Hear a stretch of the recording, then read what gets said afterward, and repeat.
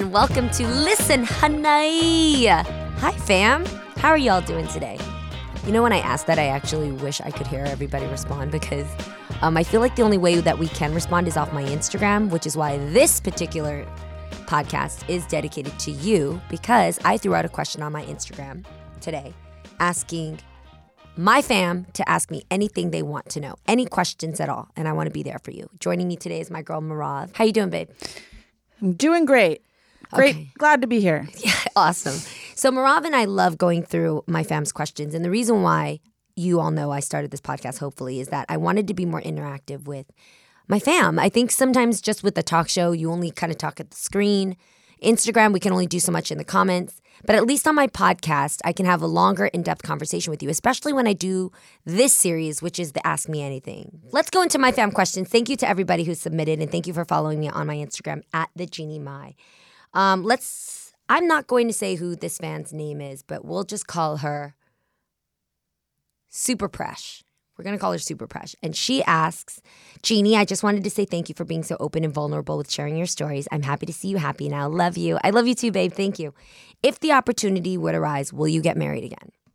Okay. So for anybody who's gone through divorce, I don't know if I don't know if this was just me, but it was hands down one of the most excruciating things to go through, because the whole time you're thinking you made a vow and you're backing out on it. You made a vow and you're canceling. You know what I mean? I felt guilty about myself.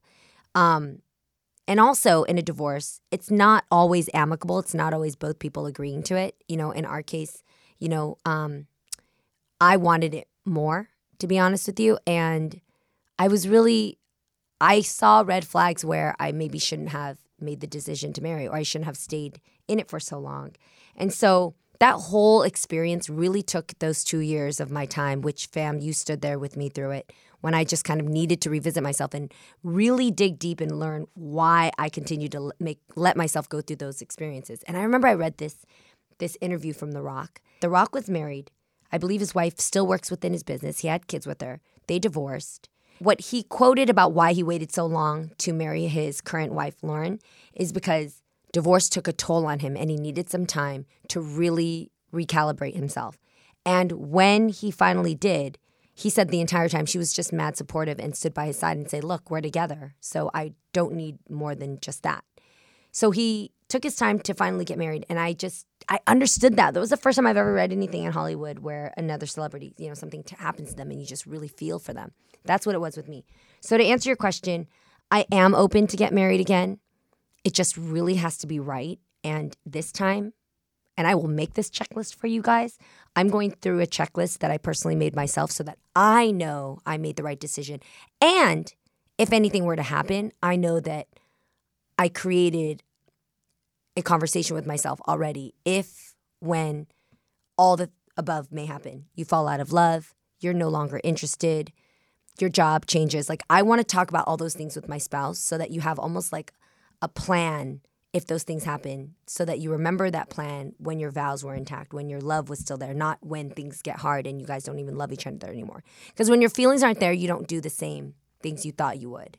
Yeah, and you don't really, listen, marriage is beautiful, but it's not like the only way to prove your love for somebody, right? Which is what, going off of what you said about The Rock, I found it here. So he was married for 10 years and then began dating his current wife. Divorced. And then... Yeah, they were married for 10 years, divorced. And then when he began dating his current wife right after that, but they waited, I guess over 10 years to get married. And that doesn't mean that he didn't love her as much year one as he did year 10, you know? It just meant he knew that marriage was different than love.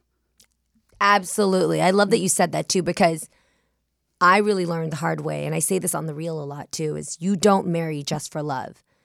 There's got to be an actual plan in place. There's got to be a vision, because if you just marry for love, the love can fade. The gushiness, the attraction, even the sex can fade because you have access to each other and it becomes norm, that you need something else that evolves you and keeps it changing and keeps it challenging at some times too. So that's really something I learned, but I hope I answered your question, Presh. But you, fam, obviously will hear about it when and if that happens. Okay, tell me the next question, Rob. What specific things did you do to love yourself? This user asks, and they also ask, how did you figure out who you are? Okay, let's call this user Zelda, because Marav and I were talking about Zelda earlier, and I actually think it's a cool name. I actually know somebody named Zelda. Yeah. She's 3.5, but still, I know somebody. And her parents are definitely fans of the game. And they're definitely 90s babies. Yes. Right? Okay. So, what did I do to love myself? Okay, the first thing I'm going to tell you right now, because when you talk about loving yourself, when I went through it, and this was post-divorce, it was like the first day after, I was like, what the fuck? I was embarrassed. His parents hated me. I felt ashamed. My whole family was kind of like, oh man, I really thought you guys were happy, but now I realize you guys weren't happy. That's kind of weird. Like the whole thing just feels like a hoax, and you feel embarrassed. It took me some time, but the first thing I thought I was supposed to do was to start doing some spas, writing down in a journal, fucking telling myself I'm beautiful. Like, I don't know, all that shit that you hear. But actually that didn't help as much as the one thing that really started to make a turn for me was owning my truth. Owning that, yes, I did get married when I wasn't ready. Owning that, yes, I did at times put on a facade of us being happily married, but I wasn't. Like, especially in public. Even on The Real, there were times where he would come on and we were fighting that week. But we're about to play a game and he's going to act like my husband, this guy that I talk about on Girl Chat all the time, and put on a smile because we're about to perform, and we go home and we're like barely talking. There were times that I absolutely thought, okay, I'm just going to be happy with this and we're going to try. But inside, I knew that I was holding on to something that wasn't going to grow and change. And again, this is no blame on him. This is completely me really settling or doing something that I knew I was not happy doing and holding on to that for 10 years. So that was my mistake, and I really had to own that. Until I owned it and really said, these are things that you did, and you have to realize this in order to never do it again, and also to learn who was that person that had to do that. Well, she was a people pleaser. She was afraid of saying no. She was afraid of hurting somebody else's feelings. She also was afraid of disappointing her family. And she also thought that this is what you're supposed to do in marriage, and maybe it's a hump. You know what I mean? There was a lot of things. So once I owned that, then the healing felt like, okay, you are only shitty of a person if you continue the next relationship that way. If you continue to make decisions like marriage when you're not ready. So owning that really helped me to start really learning my truth. And then when I did that, Zelda, I started seeing the other things about me that I also needed to fix. So I've learned that wounds, they keep bleeding. Wounds don't actually scar up and become scar tissue. They actually keep bleeding, but it's not until somebody triggers it do they kind of peel off the scab, and then you get like a whole rush of blood that actually never healed. So for me, some of those wounds were, I definitely was a people pleaser, and maybe that came from my childhood trauma of molestation or just not wanting to displease somebody because I didn't know how to tell people the truth since I didn't think I would be believed. I don't know what it came from, and I'm still figuring that out now. But I learned today I had to stop that people pleasing. That was really bad. I used to date guys who there were certain things about them that I knew weren't great, but I just kind of overlooked it and thought, not everybody can be perfect. So pick the good things and focus on that. Don't focus on the bad things. I learned today, no, if there are things that really make me uncomfortable or make me have to bite back my tongue or not be completely myself, that's not the person for you. You have to be able to shine and radiate who you are and maybe fix and adjust some of the things that you could be better in. You know, there's always that. But if there's somebody, you know, like maybe you guys have super strong political differences, I can't overlook that. Like I want us to fight for the same thing or support the right, you know, causes or stand for the right things. I can't have us at a dinner table saying two different things if we're not at least able to agree on it. If it's going to cause a fight and later we drive home not being able to connect on it, so therefore I avoid talking about politics altogether. That's a weird, estranged relationship. You should be able to talk about everything, you know? So I learned that in order to self-love, I really had to own those truths about myself, go through some therapy, read some great books, like the books I've introduced to you guys. One of them is Good Self, Bad Self by Judy Smith. She's the nation's fixer. Good Self, Bad Self tells you the 7 traits that people fall privy to before crisis happens. So I think self-awareness and self-ownership, once you get that down, self-love starts to happen. Because then you really cater to that wound. You love on it. You bandage it the right way. You help it to heal. And then you start seeing those traits about yourself that are really good. And it sounds like another way of saying owning yourself is not judging yourself anymore. Like you described how in your previous marriage, like so much of it was upholding this facade and upholding this image because you were judging yourself for not being how you thought you were appearing to be. Yeah, but you kind of do have to judge yourself. You are the only person that can call yourself out and be like, you're being a little bitch about this situation. You need to pull your big girl panties up and you can handle this. Or you're playing the victim in this. This has happened to you several times and now you don't learn. Well, then you need to change things and stop interacting with people until you actually stop repeating these habits. So you do have to judge yourself, but you shouldn't shame yourself. I think that's what you're saying. Don't shame yourself for having gone through mistakes.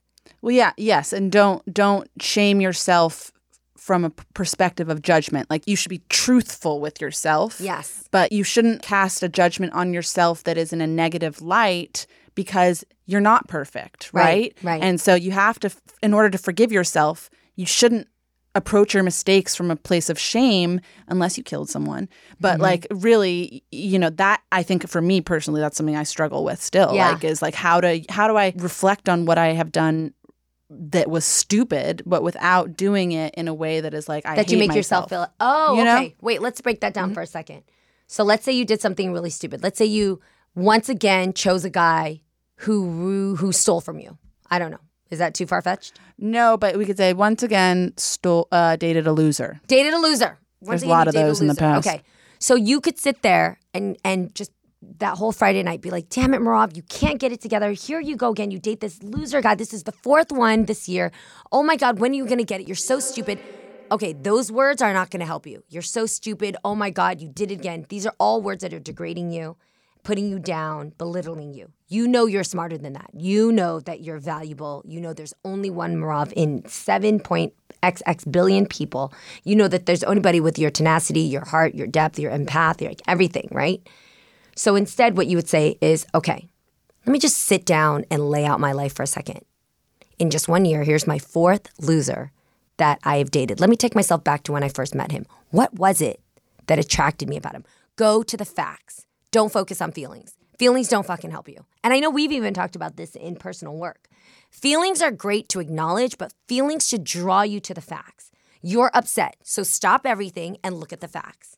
And then break down the facts to see what is worth having feelings over and what is something that you just have to swallow. So if the facts are somehow these losers are really charming in the beginning and they lure you, then you have to know, okay, I need to start asking some very specific questions to see if these charming guys can really go past their looks or their gift of gab or whatever it may be. Like you've got to set some tools up so that you can weed away whatever it is that these losers have in the beginning that lure you, right? But this is not calling Merav a loser. In fact, this is calling you the smartest fucking brilliant sleuth ever to be able to get past what you've done to yourself. So once you go to facts, when you have knowledge, knowledge is power. You'll feel smarter by at least sitting there to acknowledge fourth loser in a row. Have a humorous little glass of wine about it. Wow. How did I get here? Let's start from the beginning. Go through the facts, recognize your habits, own your truth where you're like, damn, that guy was exactly like the other dude and then the dude before him. I should have seen that. And once you start actually piecing together what it is that you saw and you did, that's not only when you can stop your habit, but that's when you feel stronger about yourself having learned to decode it. Because if you're just looking at fourth loser, oh my God, I got duped again. I'm a fucking loser. I'm a dork. I'm unlovable and I just can't see them. They just one-up me all the time. That's when you beat yourself down beneath the ground. Like there's no way for you to come up from that. So I think for women, our power is our feelings to be able to understand and relate with people. But from the feelings, you need to go to the facts and start piecing it apart. What happened, where, why, and how. And then create your Merav intelligence to not let you happen again. Yeah, and to own your part in it, right? Yes. So like instead of calling them losers like I just did, be like, okay, they weren't good partners for me and they may have had flaws, but I had my own, including what allowed me to stay with them. That was part of my flaw. Yes. So that is, that is owning my truth about it, right? Absolutely. And like, and instead of making myself the victim, being like, he was so bad to me, because he may have been, but honestly, I wasn't always great to him, X, Y, or Z, So that is, I think, the journey of self-love is what I'm taking from you, is being honest with yourself. Yes. Owning your truth is going to save your fucking ass. If there's one thing I want you to learn, from Listen Honey, it is own you before they do. If that ex calls you something and you internalize it and fault yourself, they've already owned something about you that you should know about yourself. If you're sympathetic and loving and you trust, then own that that's who you are. And that power will not let other people feed off of it on you. If someone else says, you're a sucker, oh my God, you let everybody walk on you. Well, then they're categorizing you, your gift, in something else to put you down. And you're not owning that truth about you. That's actually power, to have sympathy towards people and to feel for people. But when you let somebody else take that power from you, they can call it something else and immediately brain fuck you to think that it's something else when it really is your gift. Because they can tell you don't love yourself. Right, exactly. We got to take a break, but it's so good over here. Okay, when we come back, we have more questions from my fam. Stay tuned. Hey, it's Kaylee Cuoco for Priceline. Ready to go to your happy place for a happy price? Well, why didn't you say so? Just download the Priceline app right now and save up to 60% on hotels. So whether it's Cousin Kevin's Kazoo Concert in Kansas City, go Kevin, or Becky's Bachelorette Bash in Bermuda, you never have to miss a trip ever again. So download the Priceline app today. Your savings are waiting. Go to your happy place for a happy price. Go to your happy price, Priceline. Hey guys, it's Cheyenne Davis. You may know me from MTV's Teen Mom OG or Think Loud Crew podcast. I'm here with my dad, Papa Floyd, to tell you about our new podcast, Unfiltered Kitchen. The kitchen is the hub of the household for many of us.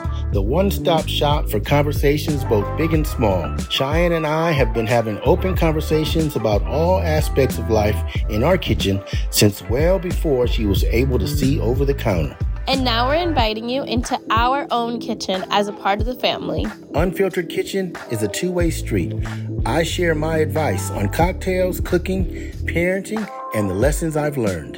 And I inform my dad what it's like to raise kids today, how generational barriers affect us, and the joys of being a daughter. Well, your daughter. Get ready for a whole lot of unfiltered advice. You can take it or leave it, but you're never going to leave this table feeling hungry for more. Listen to Unfiltered Kitchen wherever you get your podcasts.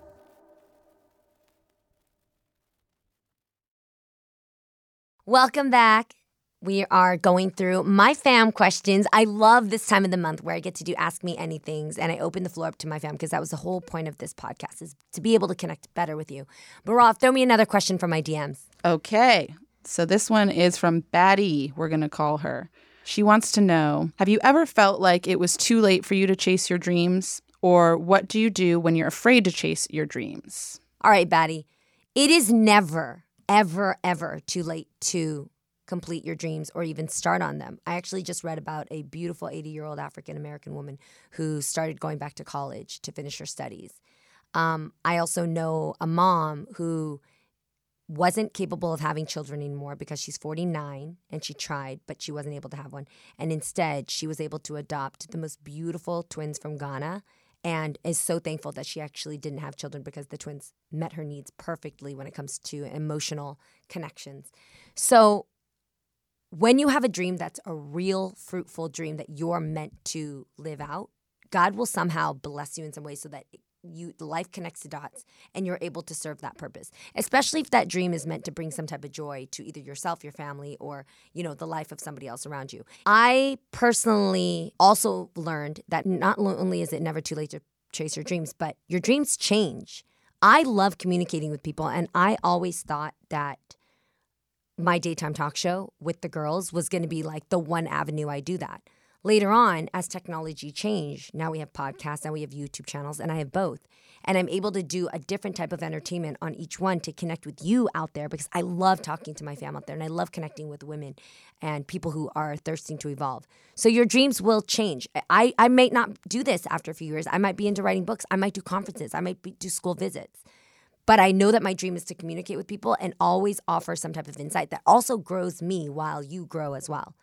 So dreams never are impossible to chase. And in fact, I find that, again, this is so cliche, but it's so true. It's the journey. It's the journey, dude. It's not finally when you're like, I got there. Now what else? No, the whole journey.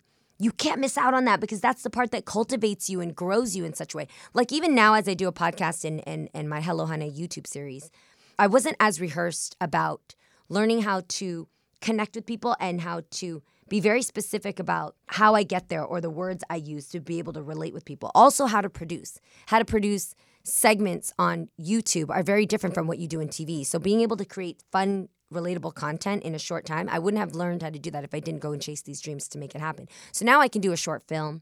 I can do a movie if I wanted. I could write one. So these things are really important to learn in the process of reaching your dream. Well, I really like that you just said that your dreams are always changing. Yes. Because it's like, and that you said you think you're going to get there. Like I remember saying that once to my stepmom. I was like, I feel like I'm not where I want to be yet. And she's like, well, here's the thing. You never are where you want.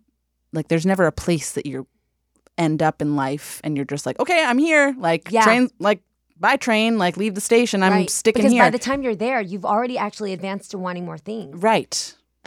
Absolutely. Mm-hmm. I like that your mom said that. That's beautiful. Mm-hmm. Cool. So next question. What advice do you have? This is coming from, we'll call her 21 Savage. Yes. What advice do you have for people who want to network but are not very good at initiating or keeping a conversation going with new people? Oh my God. Is this me writing this? Fuck, girl, this is me. I'm a super introvert, meaning I love time at home by myself. I love being in my own thoughts. I love being with small groups of people. I don't like networking. Oh my God, the feeling of walking into a crowded room with a bunch of strangers who all kind of feel like they already know what they're doing. They already belong. They already have their own sets of friends. And you've got to swim into those sharks, find somebody to connect with and make the whole night feel like it'll go by. Hell. It's terrible. And I hate drinking just to drink. I hate drinking just to feel like I can get through the night better. That's an alcoholic. It's terrible. So still help yourself out to that drink. One is the good start. But I've found that if you have 3 key questions in your back pocket that are interesting, personable, and fun, you're able to actually open up a different type of dialogue with somebody that can be more memorable. So think about it. If you go to a networking party, what are the questions that you probably, like let's say a networking party in Hollywood, what are the common questions you think are surfacing in those conversations? What are you working on right now? Totally. Tell me about or if people know you're in a relationship, they'll be like, oh, like congratulations on your new relationship. Tell me about it because they're nosy. Right. And because it's like when something is public knowledge, it's like, oh, it's easy to circle back to like what you're already in the headlines for instead of being like, so like, how's your family? Or like, somebody asked me recently, just as a interesting question, they're like, where were you like mentally a year ago, like in this moment? That's a good one, Marav. I would actually add that as a bonus question to my list. Yeah. And I think it's a good way to get out of your present moment head too. Yes. Like as a way to just be like, hey, we can both sort of step out of this room right now and not worry about like the schmoozy stuff, but we can just be like, so where were you a year ago? People think that like conversation is supposed to be like really rehearsed and stuff, but good conversations usually are kind of silly and awkward and a little bit like, whoa, I never thought of that, And absolutely. So thinking outside the box is good for questions and making a situation at least less awkward. Yes, or obvious. Yeah. So one question I really like to ask in a networking party is, I like to sidle up to somebody, and you don't have to make it like, it's all about the approach too. Like, it's all about, not walking to a group of people, hey, guys, what are you talking about? Like, you don't want to just all of a sudden be boastful or seem like you are taking attention away from somebody. But I find that if you just sidle up to somebody, what's the fuck? Sidle up is it? Saddle up? Saddle up? Oh my God. So if you just walk the fuck up next to somebody and you're just kind of like, okay, if you could be anywhere in the world instead of here, where would you be? Sidled up is correct. Thanks, okay. Annalise. Thank you. Like the voice of God. If you ask that question, I get answered every time. In fact, I remember I was standing next to Martin Scorsese, and I knew who he was, but I had nothing to talk to him. I didn't want to about obviously film directing. Like I just didn't want to talk about that. I didn't want to talk about how much I loved his films. I wanted to just talk to Martin and his fucking innovative, amazing, quirky brain on his own. And so when I asked him that question, we launched into an hour and 15-minute conversation where he actually told other people to go while I was talking to him. Like people actually came up to him and was like, hey, I want to tell you I love your film. He's like, excuse me, I'm having a conversation.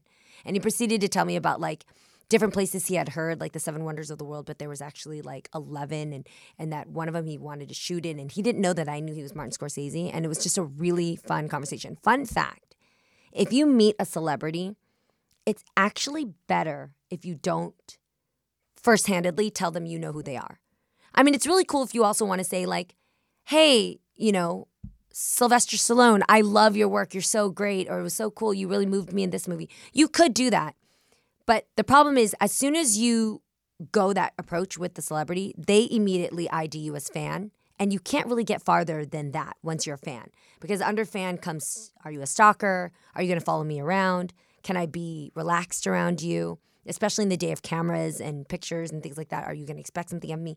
So it just comes with too many unknowns that are common for fans that I would rather just ask a celebrity a very random, thoughtfully curious question, and that allows them to put their guard down and just answer as a regular person rather than already knowing you recognize them as who they are. Mm-hmm. Does that make sense? Mm-hmm. Totally. I think that like when you have a lot of fame, maybe the one thing you want is to just feel normal, you know? And so when somebody treats you like normal, it's a breath of fresh air probably because you're so used to always being like people staring or asking for an autograph or treating you like you're some superhuman just because everybody knows who you are. Yes, absolutely. And also at networking parties, I love that you started out with, you know, what are you working on?